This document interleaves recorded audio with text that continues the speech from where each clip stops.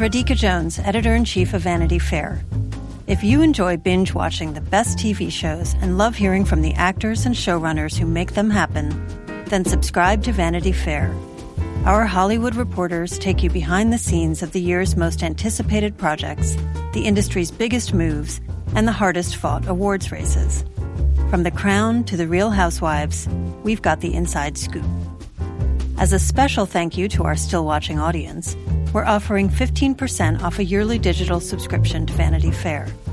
Visit vanityfair.com today and use promo code POD15. That's vanityfair.com, promo code POD15 for 15% off a yearly digital subscription to everything you want.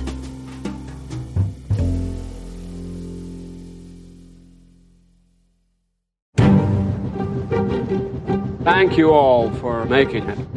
We're going to be the #1 media conglomerate in the world. The key here is act like a happy family. We're the Osmonds, and I'm Daddy fucking Warbucks, okay?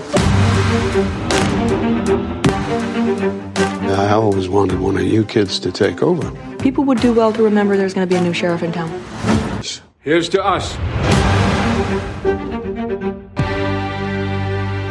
Hello and welcome back to Still Watching Succession, an unofficial podcast about the HBO series Succession. I'm Cedar writer Joanna Robinson. And I'm Vanity Fair Chief Critic Richard Lawson. So each week, if you are just joining us, each week we are discussing the latest episode of Succession. This week we will be discussing episode 3, Hunting. We are trying something new this week. We're going to do a little bit of a countdown, this week of our top players to see sort of where they're sitting, in the Succession struggle. Richard, I'm really excited about number 1. Number 1 made for a very fun and exciting week. I believe the word he used was fruity. Very fruity. Yeah. Yeah, exactly. This was, our number 1 is obviously Logan for this week because it was his show. Yes. He had people oinking like pigs and was throwing sausages at people, and it was quite a towering thing for the character, but also for Brian Cox, the actor. He just really took that full tilt and carried that whole episode. It was fascinating. Yeah. Yeah. He just chewed it all up. Right. Mm-hmm. I think I've talked about this before, but I always think of the characters on these shows as lions, and him particularly as like an old lion, with a lot of roar still in him. And it's interesting that the episode starts with this medical checkup, right? Of this doctor being like, so I hear you still have stiffness. I hear you're like not doing super well.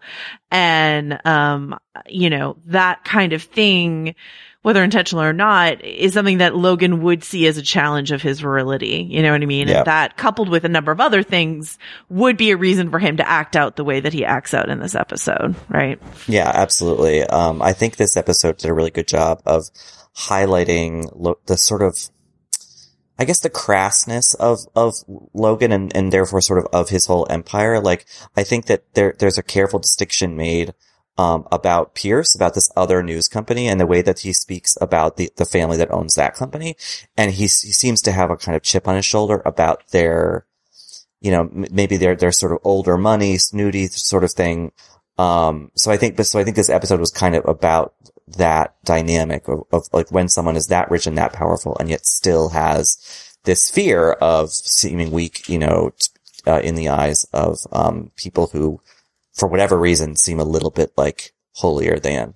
So the main plot of this episode is about how Logan wants to take over for PGN, which is the Pierce family's media conglomerate. The Pierce family, I believe, is meant to be based loosely on the Sulzberger family, which has owned the New York Times for generations. But they're this sort of like liberal conglomerate. Basically, you're supposed to think of what if Fox News took over the New York Times. That's what you're supposed to have in mind. And this episode is all about Logan trying to cement support, bring everyone in line. He brings Frank back in because of Frank's sort of appeal to the Pierces, and they go on this hunting trip to Hungary to sort of get the whole team together. Yeah. I gotta say, the production design on this whole horror Hungarian retreat was like so well done. That dinner where they were eating dinner in the dining room, there was, it had these dark tones to it, and it really felt like Logan was like mounting, some sort of sneaky Shakespearean attack, like killing Banquo or something. Right, yeah. It was like really, I think it was just like very well articulated, by the production team. Yeah, like when they walk into that foyer first in this estate, and even Logan's like, Mon Dieu, like, just sort of like, it's so gothic and over the top and everything. And this boar hunt, that they're on. And, I love the visual of the boar hunt being like, basically like a trout run. You know what I mean? Like, it's not, I mean, maybe that's how boar hunting is done. I personally have never been on a boar hunt. I don't know about you, Richard. I certainly have not. But, it makes sense that you would want to be out of the way of the tusks, right? But, doesn't that just seem, I think Tom comments on it seems very unsportsmanlike, the way that they do it in this episode, where it's just like, oh, it's literally just like shooting. Yeah. I mean, it's like, yeah, there's no sport to it. Pigs in a barrel sort of thing. So, but then we get like the real hunting of the episode, is what happens in this dining room, as starting with his bullying of, the character of Ray, who just wants to go to the bathroom, and leading towards him putting, Greg and Tom and, Carl on the floor in this game he's devised, Boar on the Floor. That somehow, like, it's an insane thing it feels like a surreal, like Danish film. Like, I don't know what he would like. Yeah. What's that movie? Sallow? Yeah. Like that, like horrible Italian thing. Yeah. It just felt very like Von Trier. Like Yes. it felt very, almost to the point of like over the top. Like it was almost too absurdist. But, I think the combination of them having just been on this, like, hunt and they're in this old castle and there's booze and everything, like, I was like, I could maybe, if I squint, like, kind of see that actually happening. I have to imagine, since so much of Succession is based on, like, real stories of rich people behaving badly, that someone has like whispered a story of this nature to Jesse Armstrong, Right. who runs the show. Like, I feel like this has to have happened somewhere. And I think they had to carefully pick who they would put on the floor in order to make it, like, I don't think we would have bought it if it were like, certainly not Jerry or Sid or any of them, but like, or Kendall or Roy or Roman, but like Tom and Greg and I guess Carl, like, sure. Yeah. Yep, totally. Yeah. Well, I think probably because he knew they would do it. Right. You know what I mean? The other thing that happens in that scene that I really like is him, roaring, about the price of a gallon of milk, which, is meant to indicate, we've talked about this before. You talk about the chip on his shoulder. He's got several chips on his shoulder, but one of his like sources of frustration, I think, is this idea that the children that he's raised or the people that he worked for him have no idea what it's like to be a real, working class person in the world. And like, as much as he likes his excesses, he also takes this like smug superiority in like, I built this myself and you soft assholes like know nothing of the real world. Right. Yeah. Yeah. Which is like, I wonder if part of the reason why he is thus far favoring Shiv to be his successor is because she has at least worked outside of the family. Right. Yeah. Like as a political consultant kind of person. So like maybe there's a little bit of respect for that. Yeah. Yeah, no, I mean, that makes a lot of sense to me. And also, like, the reason he's interested, I think, is because she's the least under his thumb in that way, Right. I mean, Connor, I guess, is also the least under his thumb, but like, he's not interested at all in Connor. So, so we can hop over to Shiv in a second, who is like number 2 on our ranking, by the way, of Roy's, but, of powerful Roy's. But is there anything else you want to say about like Logan specifically, in this episode? I guess like I'm really intrigued by the moments where in like Brian Cox's characterization and in the writing where we see a little softness where he's like, oh, I'm kidding or whatever, like, and I'm intrigued whether the show thinks he's a sociopath. Do you know what I mean?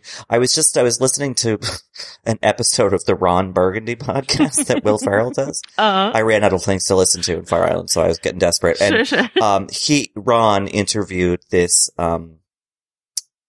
kind of, I think, forensic psychiatrist who testifies at trials. And, you know, he was talking about how there are a lot of people with, you know, anti-personal social disorder, whatever, you know, what the kind of like clinical term for sociopathy. And, he was like, there are a lot of them in Fortune 500 companies. And so I don't know. This episode made me curious if like the show really does think that he is this completely, you know, completely moralist person. Yeah. The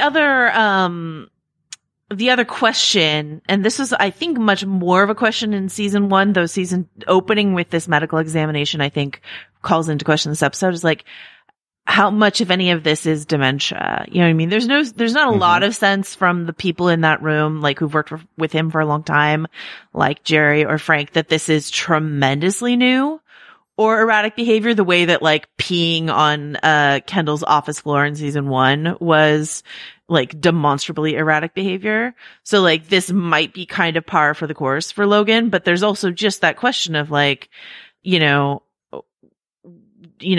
are all of his faculties intact? Would he do something like this if, you know, there, you know, I don't pretend to have any sort of clinical understanding of dementia. I did live like through, you know, a grandparent having it, and there was a good deal of, anger that goes with it because of this. It's understandable. It's like it's a frustration and a fear tied to like a loss of control, you know, and I could definitely see that manifesting in Logan, just, you know, as extreme aggression from him. So, all right. So that is Logan, our number 1 Roy with a bullet. I'm Claire Fallon. And I'm Emma Gray. We're culture writers, podcasters, and hosts of the show Love to See It. Every week, we give an unapologetically feminist dissection of reality dating shows, rom-coms, and other romance narratives.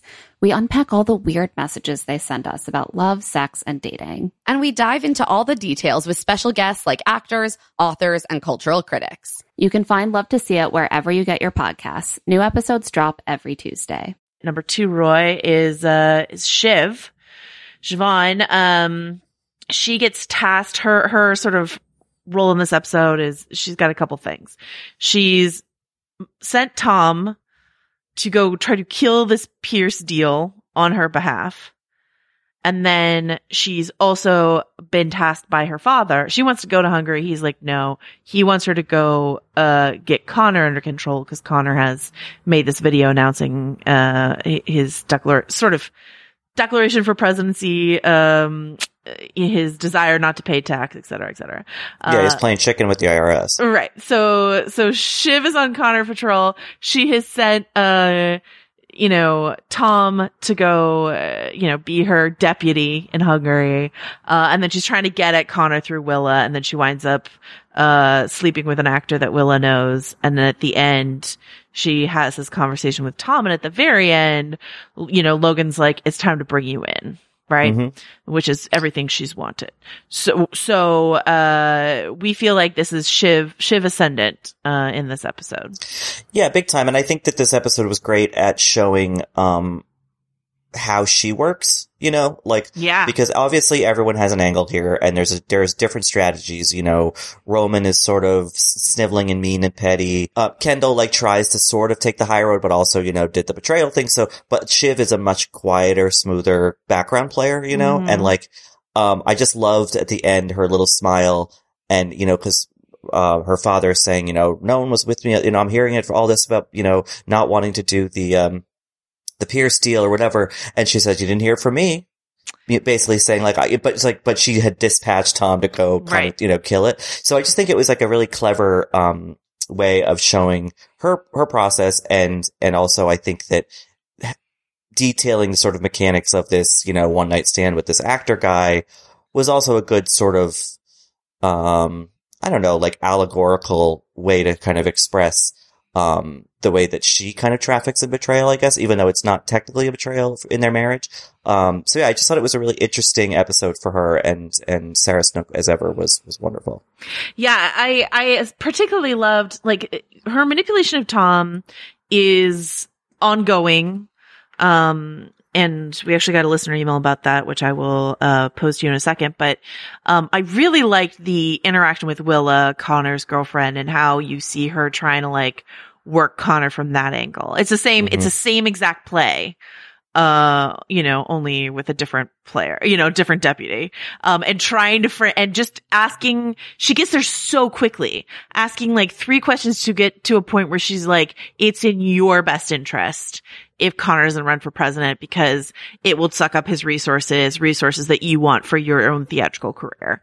Like that, she got there so fast. And, Willa's not entirely stupid and sort of sees where she's coming from, but it's still like interesting to watch Shiv play that way, Yeah. And I think that like, in a way, I think that Shiv sort of still thinks she's a nice person, whereas I feel like everyone else has completely divested themselves of that delusion, And I think it would be kind of to the point where she would be shocked if someone were to suggest that she was kind of cruelly manipulating Connor's girlfriend, Right. So I think again, it's a really interesting characterization because I think we were talking about it in the first episode of this season that like, for some people, myself included, the tendency is to sort of see the moral stance, the decency, the compassion in a female character, and I think that this show is continually sort of like illustrating that no, she is of this family just as much as anyone else is.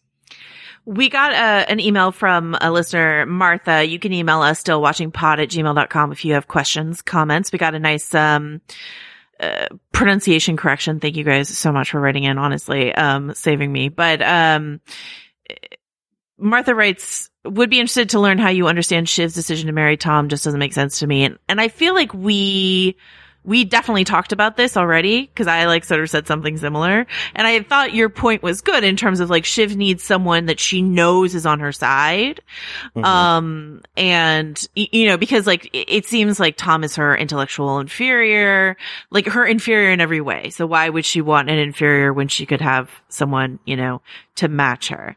And you're saying she needs someone who's just like on her side, can, make maneuvers for her. They talk about the team. But in this episode, I just think it's interesting to see like some, we'll get to where Tom is on our ranking, but some of the limits of that team, and whether or not Shiv is going to blithely push the team to the breaking point, push Tom too far. I could see her doing it without realizing it at all. Yeah, I mean, she made the joke about, the replicant and like, oh, my meat puppet's broken or whatever. Yeah. And he was clearly actually hurt by that. Yeah. And then she's like, kind of like her father, oh, I was just kidding, and I think that there is certainly a limit to that, to, even for someone as kind of craven and sniveling as Tom, like there is a point, a breaking point, I would think. Yeah, it's, but it's like, it's so funny because for someone who's like pretty good at playing things, like she doesn't fully get there with Willa because Connor releases the video anyway. So like, she didn't succeed in that task. No. But for someone who's like pretty good generally at playing the game, like it feels like she overestimates her ability to push Tom around, or she might do, Right. Like, I mean, again, like, I think that she would be surprised if someone told her she was a mean person. Right. Exactly. And be sort of taken aback by it. And it's like, no, you are. Yeah. All right. Our number 3, Roy, he was already climbing last week. It's Kendall Roy. So as much this is a really interesting thing to watch because as much as, Jeremy Strong, who plays, Kendall Roy, is still doing like the sort of zonked out, zombified version of him. Mm-hmm. He's still making incredible moves. Like in this episode, I didn't catch it the first time I watched it, but when I rewatched it, it's like when you watch that opening, sort of Logan comes in, announces that they're going to go after Pierce. He walks out and then Kendall's like, oh, this could be a reputational and financial disaster. How is everyone feeling? And Roman's like, what are you doing? And like, he gets intel he gets everyone's honest reaction. And then they sort of see that he's like listening too closely or whatever. And then they all sort of lockstep and are like, no, we're into it. It's fine. But then he has that information. And then later he's like, they're all against you, Dad. Like they're all against you.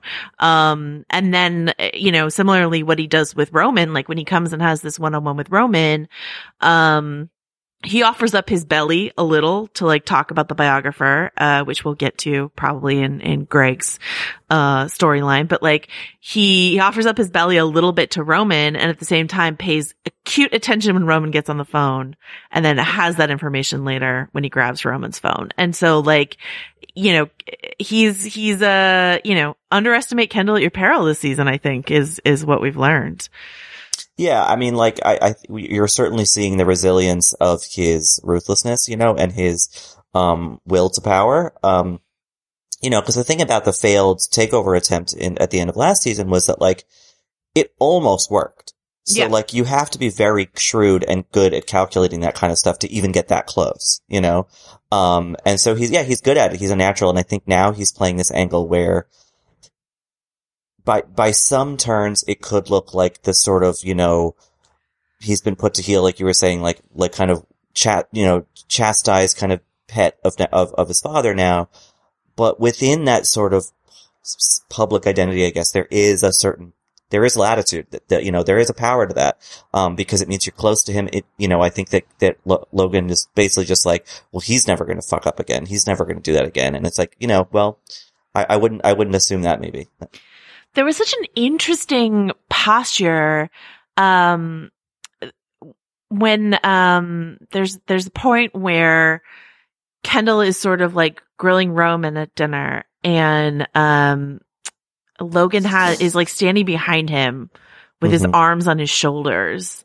And it's just like such an interesting, like positioning. I don't know. I was just like really taken with it. I'm not even sure I fully understand what I feel like it means, but it's just sort of like, I will team up with whoever against whoever at any point. That's a Logan move, right? And at that moment, it was him and Kendall against Roman, and I think it was a couple things. I think it was from one angle, a sign of affection in a way, as much as he can express that. Yeah. I think also it maybe sort of telegraphed to Roman, like, look what I did to your brother. Right. Look at this, like, broken down lackey. Yeah. Do you want to be this person? Like, I think it was sort of, there was a gesture in that, like, where he was indicating to Roman, like, I've got this guy now, basically beaten down and in my pocket. Like, do you want to be the next one? Yeah. That's a great point. All right. Which brings us, to our number 4, Roy, which is Connor Roy, who has soft declared himself, in the presidential race. I think it's like in the intellectual race or something like that. Some sort of, terminology. And I'm curious. I'm gonna lob out 3 things that I thought of when I saw, Connor's video, and you tell me if I miss anything. I thought of the Kevin Spacey video for some reason. I thought of the Elizabeth Warren video, and I think that's because he was holding the beer bottle. I'm not sure how the timing lines up for that Elizabeth Warren sort of like announcement video that she did in her kitchen with a bottle of beer. And then I thought of there's the Mark Zuckerberg video that he also did in his kitchen, like near a toaster, talking about sort of like, your knowledge of like celebrity kitchen videos. Impressive. Well, I just remember them all, like all of them, even Elizabeth Warren, who's like, I love Liz, like I support Liz, but like that video didn't go over well. Elizabeth Warren, Kevin Spacey, that's like a known disaster, right? And then Mark Zuckerberg, he just seemed so, animatronic. It was like, yeah, it was really bad. Are there any other celebrity kitchen videos or political kitchen videos that you can think of that we're evoking here? I can. I think that's, my guess is that, they're trying to evoke at least 2 of those, in Warren and Zuckerberg. But yeah, I mean, I think it's tricky when you have a character like this and something like that video where you want it to be funny, but it has to seem like it's something that someone would actually put out in real life. So I appreciated that they didn't make him too much of a buffoon. I mean, he like clearly is a complete idiot, and the idea that this like extraordinarily wealthy man who's never really worked, has some sort of righteous, cause behind taxation. It's like absurd, of course. But I appreciated that they didn't make it too cartoony. I could see, you know, some scion of some big American family making something like that out here in the real world. And that's why you know, this is not a spoiler because if it happens, I bet it happens in season 3, but like, I feel so certain that he's going to be president. Like, I feel so certain about this. Possibly. The real world has broken your sense of political faith, Joanna. Well, but I just feel like it has, like, everything he does has to look like kind of ridiculous to us, but then like in retrospect, if he gets elected, it can't be like so ridiculous that we don't believe. I mean, like you said, the real world has made it so that you'd have to push the needle like pretty far on that, but I don't know. It's fascinating. And maybe he'll win with Shiv as his campaign manager, because, you know, if things don't work out with the family business, that's what he's basically offered her, right? Like, come run my campaign. And she's like, hell no, but also I could see that happening as well. And Shiv just like winning the campaign for her brother. That just seems like a thing that the plot would have to bend to get to, but could get to, you know? So, right. I mean, like, the thing is, we haven't really seen on the show yet how the video went over, you know? Right. Like, obviously, rich, well-educated people who, you know, are, I guess, have the luxury of irony, like, think it's stupid and funny, but like, I don't know, a lot of people would be like, that rich guy is gonna risk going to jail so I don't have to pay taxes? Okay. You know, like, there's probably a power to that. So I'll be curious to see, if that video is remembered in the next few episodes. Yeah, and I think that like Willa's reaction of like, I don't know, I think it looks pretty good is like meant to stand in for, you know, what the average American might be like, I don't know. I do really love, it's funny because like he's giving that speech to Shiv about like looking down on the elites, and I was like, looking down on the elites, and then she flags it. She's like, don't you think if you're looking down at the elites, that's indicative of something? And I was like, thanks, Shiv. Yes. He needs you on his team. Anyway. So Connor, I mean, he's in it to win it. We'll see what happens. I mean, it's such the American narrative right now that, like, of course, the idiot that everyone discounts is the one who actually is, you know, on their way to incredible power, you know? So I think you're probably onto something there. Right. And I think the temptation to examine how a media family, a family that owns a Fox News analog, could influence the election through the media would be impossible for, you know, for this show to ignore. There is, you know, we should say that Logan, you know, is interested in that video not going out because he says, you don't go shouting about tax. We have arrangements. And we know that, he has a close, relationship with, the president. They never name him. It doesn't seem to be Trump. They just call him, like, in season 1, they called him like President Raisin, and they also refer to him being out in California. So I just think he's like I don't think it's supposed to be Trump. I think it's supposed to be something else, entirely. And like also how interesting that Connor, made his declaration on Instagram. I don't know. So it's, you know, it's a brave new world. Which brings us to, Greg, cousin Greg, who is on our regular Roy rankings, even if his last name I think is not Roy. Greg is up here only for like his amazing ability to survive what starts the episode as like a disastrous thing, right? He meets with there's a biographer played by the great Jessica Hecht, who youngsters may know as Susan from Friends. I always think of her from her role on The Single Guy, which was a short-lived NBC sitcom, but she's a great theater actress. She's wonderful on the Netflix show Ryan O'Connell created, Special. Yes. She plays his mom. She's great on that. She's amazing on Breaking Bad. She's just like, when she shows up, she's one of those people where I'm just like, oh, hi. So here she is. She's playing a biographer who is writing a book that Logan does not want written about him. And we open with Greg meeting with her and not understanding what on the record, off the record background means. which was a great scene. It reminded me, I'm always looking for like, what's the real world, analog here? And, sometimes we're overreaching. Like I might be overreaching with that Mark Zuckerberg video. Who knows? But, I thought of, there was that interview with, Kellyanne Conway and her husband. I want to say it was in the Times or maybe the Post, where Kellyanne Conway kept retroactively saying that's off the record, and they like wrote it because they're like, well, you can't say after the fact that's off the record. Right. So that's not how that works. So Greg got a crash course in how that works. But this should have been the end of Greg. This was like a huge blunder for him. Logan's on the warpath. He's set, I think, the character's named Ratfucker Sam, to figure out who has been talking to this biographer.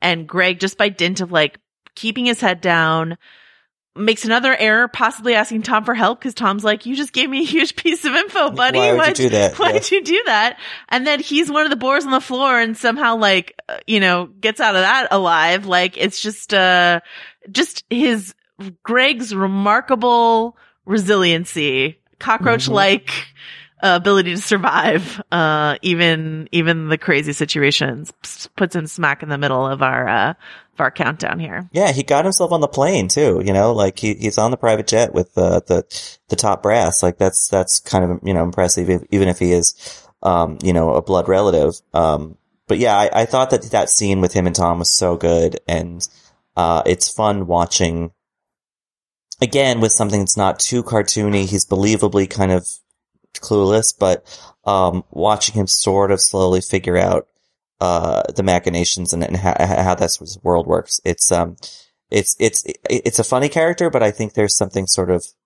sorrowful about it too. Like a corruption of him? Well, no, just like he's kind of an innocent. I mean, obviously he's done a couple underhanded things, but like, I don't know. I just think that like I just have this kind of idea of like, if he just like walked away now, he'd be fine. Right. Yeah. And I really love that scene with Tom because he's like, can I trust you? And Tom's like, yeah, up to a point. And then immediately goes, never trust anyone, buddy. And I'm just like, that's a lesson. That's a lesson that he learned, right there. And then he thanks Tom, but like, what did Tom do? Just like not explicitly rat him out, I guess. But yeah, also I loved his line about like, I feel like a rich white like band or whatever. Like, I feel like you too, I think is what he says. Yeah, that's good. On the private jet. It's a good line. Anything else you want to say about Long Tall Greg, this week?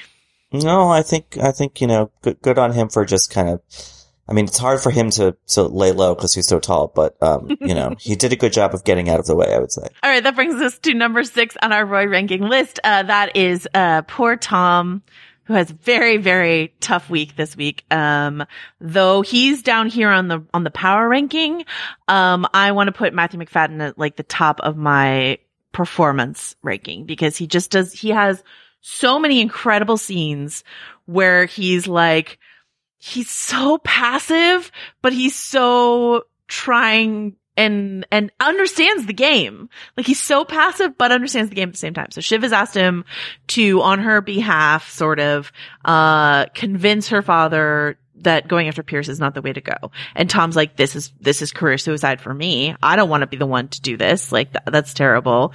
So you see him, this is maybe my favorite scene is him going up to Carl and trying to talk to Carl, convince Carl, that Carl should be the one to do it. And then Carl's like, oh, that's interesting, and brings Jerry over. And Jerry's like, yeah, we talked to Shiv. Shiv says you're doing it. And like they're like, oh, that could be cool. Oh, I could do it. Sure. It's fine. It's no big deal. It's such a good scene. It's so where they're like, good. oh, well, I guess, should we do it? Maybe we should. But then again, yeah, you are family. It's so funny. It's really, really good. Yeah. And he was like, I think, yeah, that's what he says. He called me the cunt of Monte Cristo.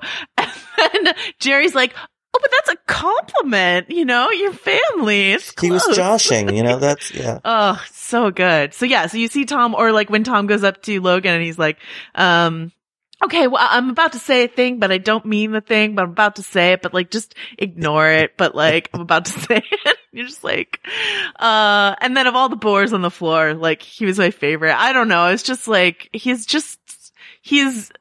he's the key to the show for me for some reason, because like there's one thing to show, well, as you were talking about at the beginning of this episode, there's like different modes of power, Kendall's mode, Roman's mode, blah, blah, blah. And Tom's, it's just so weird and hard to hold on to. Like the Midwestern nice coupled with the like sharky instincts and the haplessness combined with sort of the hits he does score. It's impossible to like put him in a box, and that's what makes him always so interesting for me to watch. So yeah, I mean, back to the Survivor, comparisons, it's like that's another strategy, is to be so incompetent that someone thinks that you, or seemingly incompetent, so someone's like, well, I'll just bring them to the end because like no way they're winning, right? And sometimes those people win. So I think that like there again is a power in the way that people underestimate him.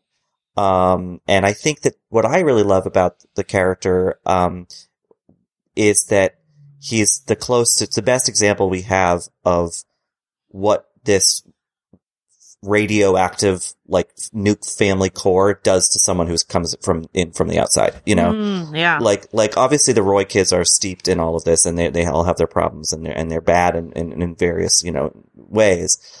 But like, it's innate to them. They're inured to it. Before we leave Tom, we of course have to talk about another interaction that he had with the wonderful Sid Peach at breakfast, where she says, "I'll eat your sausage, Tom."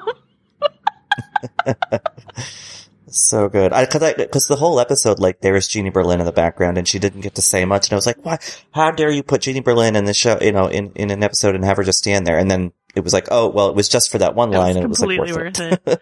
The wait was There's worth another it. line that he has, I'm trying to see if I wrote it down, where he's talking about Hungary, and he's like, Europe, vampire, oh my God, like, so good. Racist, like, I forget everything that he says, but it's like, oh yeah, war-torn, spooky, vampire, Authoritarian. vampire Europe, It's so good. So, yeah. Tom towards the bottom, but Matthew McFadden, who plays Tom, at the top. All right.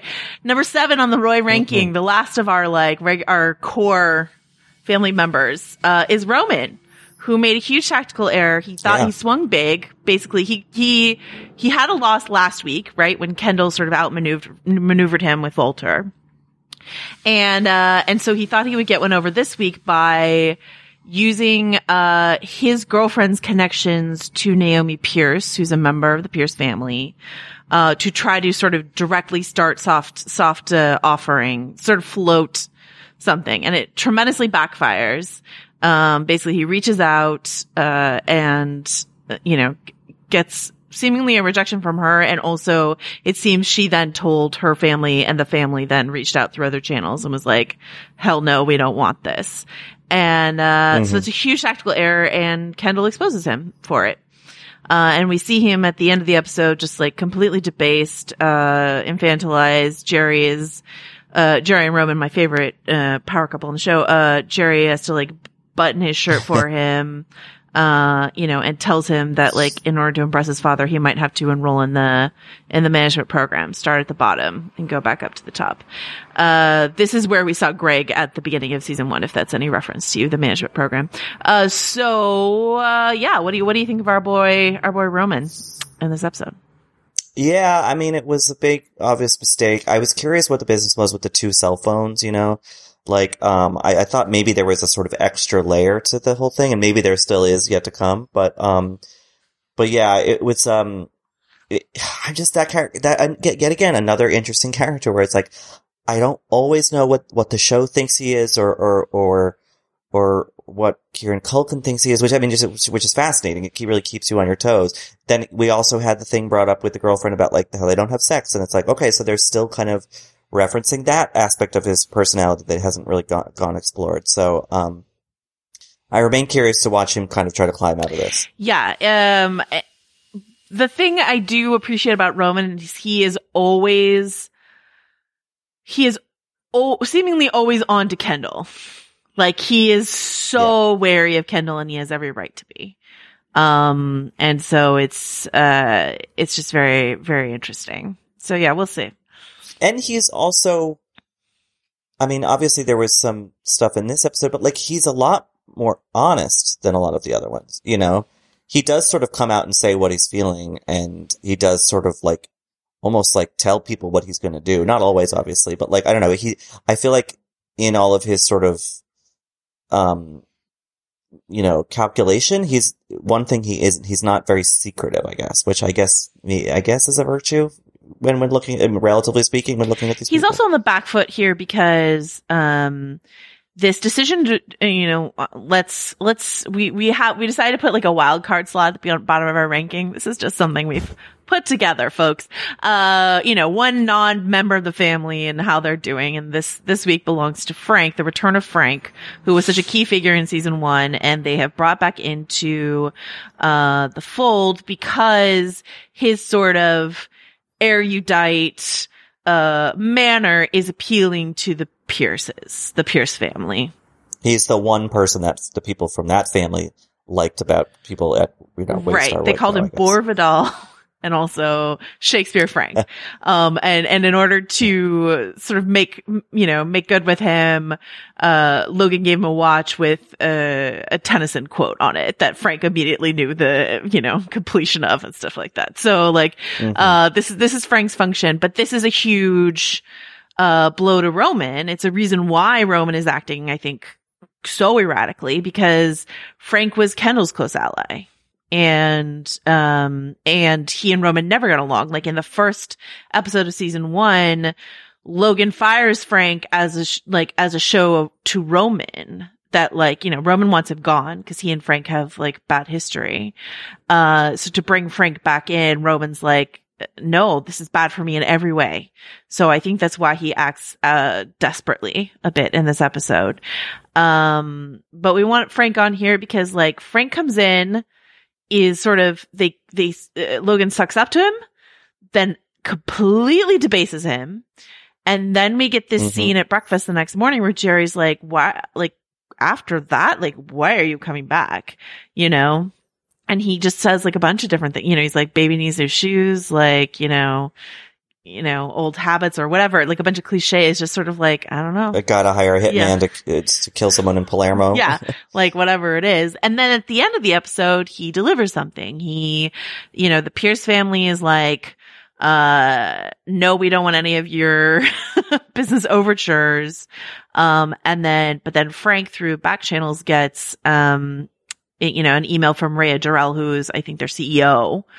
This is the character Holly Hunter's playing, who said like, maybe I can help you out. Let's make a deal sort of thing. So we'll see where that goes, but that's Frank immediately proving his worth, right? Scoring a win for the family after Roman fucked this other thing up. So. Yeah. Yeah. And anything that, you know, paves the way for Holly Hunter to show up, I'm all for. Yes, exactly. So that is our ranking. Frank is a rather pathetic figure in this episode, but he does end the episode with a win. Is there anything else we want to talk about, before we sign off this week? I guess I did have a question about who was the person who they said, oh, this is the person talking to the biographer, and they just died. Oh, Mo. So Mo is like an old family friend. So we start the episode, where, he has like 1 to 2 weeks left to live or something. Right. And he's like, remind me in 2 weeks or whatever. But have we met that character before? No, it's not a character we've seen, I think, from context, just like an old family friend. Right. I think. Okay. So, who is dead now. So R.I.P. Mo. R.I.P. Mo. I guess the last thing that I want to say before we go is just a shout out to Danny Houston, who's like, climbed on board as this season as the family banker, and just has some great lines like, I burned villages and overthrown governments on your behalf. Like just really bringing the like Game of Thronesiness to all of this. So well, he also said, I hate to be the party pooper, but I have poop. Yeah. Yeah. Oh, so good. Yeah. And then he all of a sudden looked like, oh my God, did I just say that? He like caught himself. It was really great. It was pretty good. So, shout out there. All right. So that is it for us, this week. Please do email us stillwatchingpod@gmail.com if you have any questions, comments, or concerns about Succession. Until next time, Richard, where can people find you? I'm going to be roaming old vampire Europe. And actually, that's literally true. I'll be in Venice at the Venice Film Festival. So, excited about that. But yeah, I'll be tweeting at Art Rylaws and writing for VF.com. Joanna, where will you be until we, visit the Roys again? I will be hyper decanting some Cabernet Sauvignon in my Vitamix. I forgot about that. So crazy. That's a real thing. You can look that up, guys. Or you can find me on Twitter at Joe Wrote This or on VanityFair.com, and we will see you next time.